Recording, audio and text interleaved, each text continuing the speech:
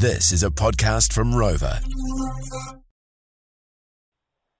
Sex Education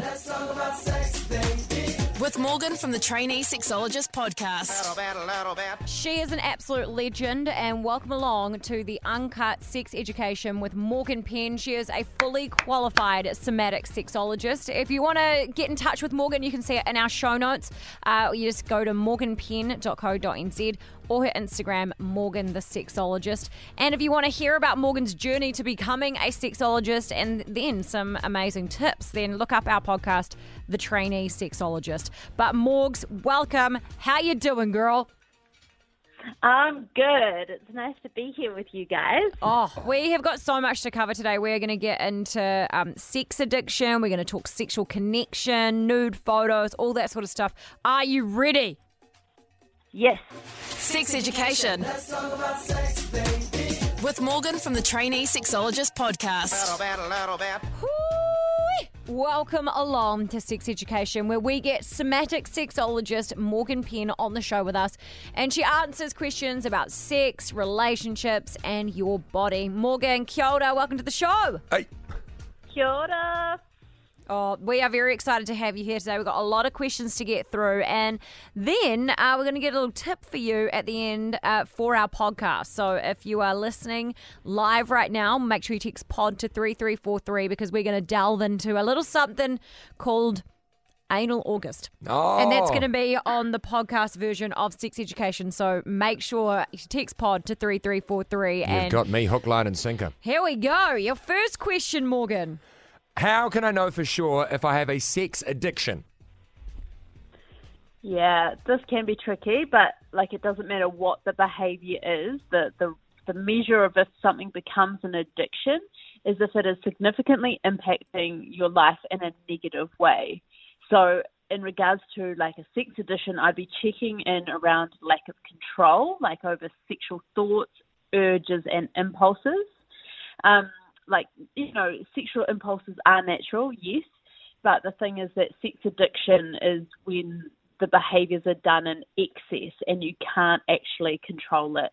If your mind is being consumed by these thoughts, if you're having to leave work to go and do something, or, it really is impacting your life, that's when it's an addiction. Oh, wow. Okay.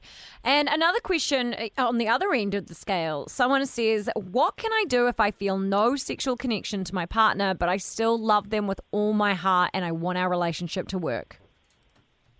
Yeah, it's so hard. Firstly, I would tell the other person, because it's never fair when one person is feeling something and withholding that information from another person, because it doesn't give the other person in the union the opportunity to kind of work together with them. And I think we get so worried about offending the other person that we never speak, in moments like this. So tell the other person, tell them that you're struggling with the sexual connection, but make sure you reinforce how much you love them, which means how much you want to make this work. I think it's super common for relationships to go through different seasons of sexuality and wanting to have lots of sex or not. So I believe that if you've had a good sexual connection once, it can definitely come back. And if that is the case, then think back to when it was really good and look at the context around it. So what made it really good? And then see if there's bits of that you can replicate. And I would be looking in to see if you can identify what sexual needs aren't being met, what you're desiring, what you'd like to try more of, or, and then express them to your partner so you are actually coming to the table with some ideas. I really think both parties need to be on board to save a sexual relationship, and I'd just say don't be afraid to reach out and get help with someone like myself, because it's really hard to navigate this alone. Sharon and Jaden. Okay, Morgs, next question is to do with nude photos. What should I do if I know my ex has nude photos of me, but we aren't on speaking terms? He won't return my calls when I contact him about deleting them. Oh, firstly, I'd just say to this person, I'm sorry. It's such a horrible feeling, these kind of things. And I think we're living in a time where it's quite normal to send nudes, and we think that in that moment we're going to be respected and it's going to be fine. or we let partners take photos of us, and then relationships change. And I hope that this person that has got the nudes are being respectful about them. Unfortunately, there isn't much that you can actually do at this point. But if he were to share them, then there's a lot more that you could do, because sharing, naked content of someone without their permission is called, and this is quite cool, everything's sort of changed recently. They've had to create new laws because of the way that the world's moving. It's called image-based abuse. So it is an offence under New Zealand law. Once sexual images are shared without consent, it's known as that. And that can then be used under the Harmful Digital Communications Act. So the best thing to do, I think, would be to reach out to netsafe.org.nz. They've got an amazing online service there where they can support around all these types of things so that you won't feel alone and you'll get some good advice. Oh, that is amazing. And you're so right. You've just got to hope that people, even if you're on bad terms, that they wouldn't do that. It's such a violation, but that is some really good knowledge there, Morgs. Thank you so much. Our next question that has come through is about somebody in a marriage. Should I tell my husband that I stupidly hooked up with a guy last year on a girls' trip to Auckland? It was just a drunk kiss in a bar. Nothing else happened. Oh, this is so hard. And I guess it's totally up to you and where your moral systems lie, and if it's impacting you. And I would say that the fact that you're asking this question a year later means that it is still sitting with you. So maybe the weight of the guilt isn't good for you or the marriage. It's just something you're going to have to weigh up for yourself. But it is about preparing yourself for what the outcome of that might be and what that looks like, and if it's worth it for you. Oh, that's a good answer. I was trying to think in my mind what I would do if I was that person, and I couldn't even, if Bryce had done that, would I want to know? Would I not want to know? Because you think that if Bryce did do that you'd game, pack up your stuff see and you later. go. Yeah, if I so much as catch him as sending nudes to another person, it's done. Okay. I don't have I've tried to get back together after cheating before, and I just know that that's not in my Swiss Army knife of things I can deal with. I just can't do that. But some people can. There you go. Morgs, you informed us that there is a thing on right now called Anal August. Now, what the actual F is Anal August, or is it self-explanatory? It's pretty self-explanatory. It's kind of like how we went through Masturbation May, and now we're in Anal August. So everybody is out there doing butt stuff. Now, what's coming up in the rest of the year? So what have we got? August, September. So what have we got in September? Scissoring September. I reckon that's a good one. Orgasm October. Orgy October. Orgy, I prefer that one. What? So talking about Anal August, now we've got into this very deep on the Trainee Sexologist podcast. It's not my vibe, but I do find it extremely interesting. So what would be, your top tips for people that maybe want to get amongst Anal August? Yeah, exactly. There are a few things, right? Like lube. It's the most important thing. That orifice is not self-lubricating, so you need lots and lots of lube. And I would say, don't go full tit. Don't just decide, okay, it's Anal August, I'm just going to have anal and allow like penis penetration in there. If you've had nothing in there before, start with a butt plug or a finger, okay? Because you need to learn the art of breathing and relaxing those muscles, because what they naturally want to do is just clench and shut up shop. So you need to spend a lot of time on the outside, warming it up, creating safety, and then slowly putting something in. And is it, if my memory serves me correctly, there's a particular sort of lube you should use for anal, but not...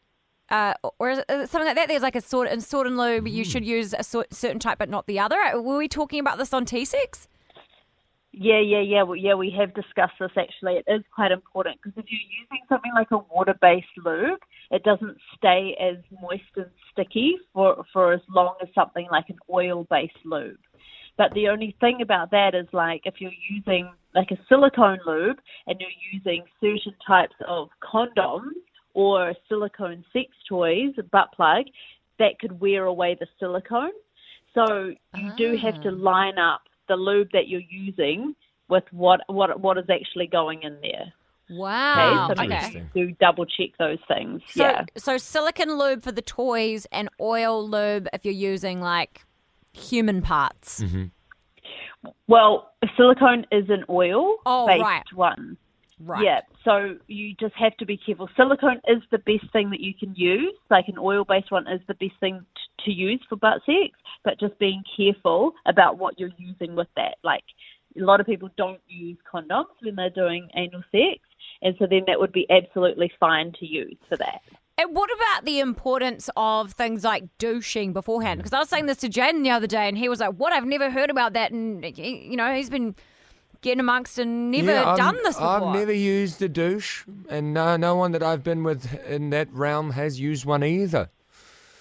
Yeah, it's a real personal preference around whether or not you want to fully empty out. Some people, it's just about their own confidence to be able to go and do that. But really, if you know that you've had a bowel movement, kind of recently, then you know that, like, the poo, there's not necessarily any poo being left in the rectum. It's not like poo just like lives in the rectum ready to come out all the time. There is a whole movement that happens within the large intestine. Exactly. So if you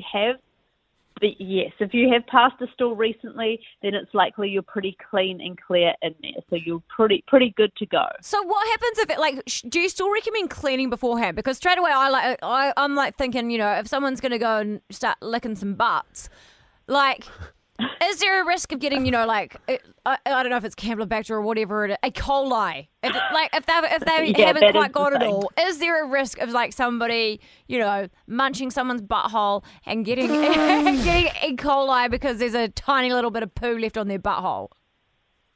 Yes, there is always a risk of these things, but that E. coli has to still be in the poo. There has to be something that's like unwell with that person. So it's just a risk you have to. I mean, it's a very small risk, but it is a risk that's there. As someone that enjoys cleanliness is important. Cleanliness is important. But as someone that enjoys the nether realm that is the anus, I have found I've never had any of these things that we've been mentioning. E. coli. I don't even know what that is. I just tell everyone, go about it in a safe manner, sensual manner, consensual manner, and you never know what'll happen. You might love it. Well, that is the thing. It is rare, but it is like E. coli is just a bacteria that lives in the gut, you know, and it's pretty common.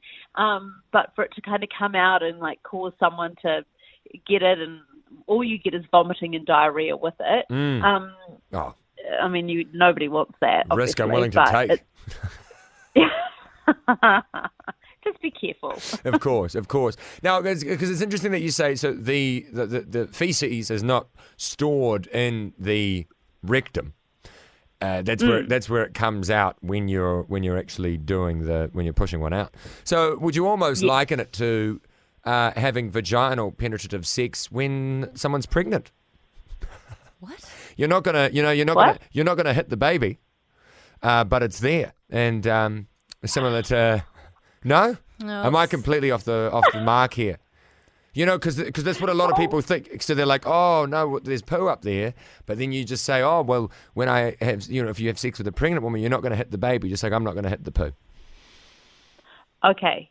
Sure, I can see where you've gone with this. It's a little bit obscure, but yes, you are kind of correct. In some weird galaxy, you are correct. Fantastic. Well, anal August, eh? Where do I sign? I think you already have. Well, Morgan, thank you so much for joining us. And remember, if you want to have any more conversations with Morgan, she is absolutely brilliant at her job, and all of her details are in our show notes of this podcast. But she'll be back with us next Wednesday. Morgan, thank you very much for everything. Woo! Oh, thank you for having me. No, Morgan, you do your tagline. You've got a catchphrase now. Give us your catchphrase. Oh my God, I've just put you on. I'm sorry. Okay, it was my pleasure. There she is. yes. The pleasure is all mine. That's another one you could use. Oh, yeah. My pleasure. Oh, wait, was That's it too yours? Hey, thank you so much, Morgs. You're amazing. All right, my darling. See you.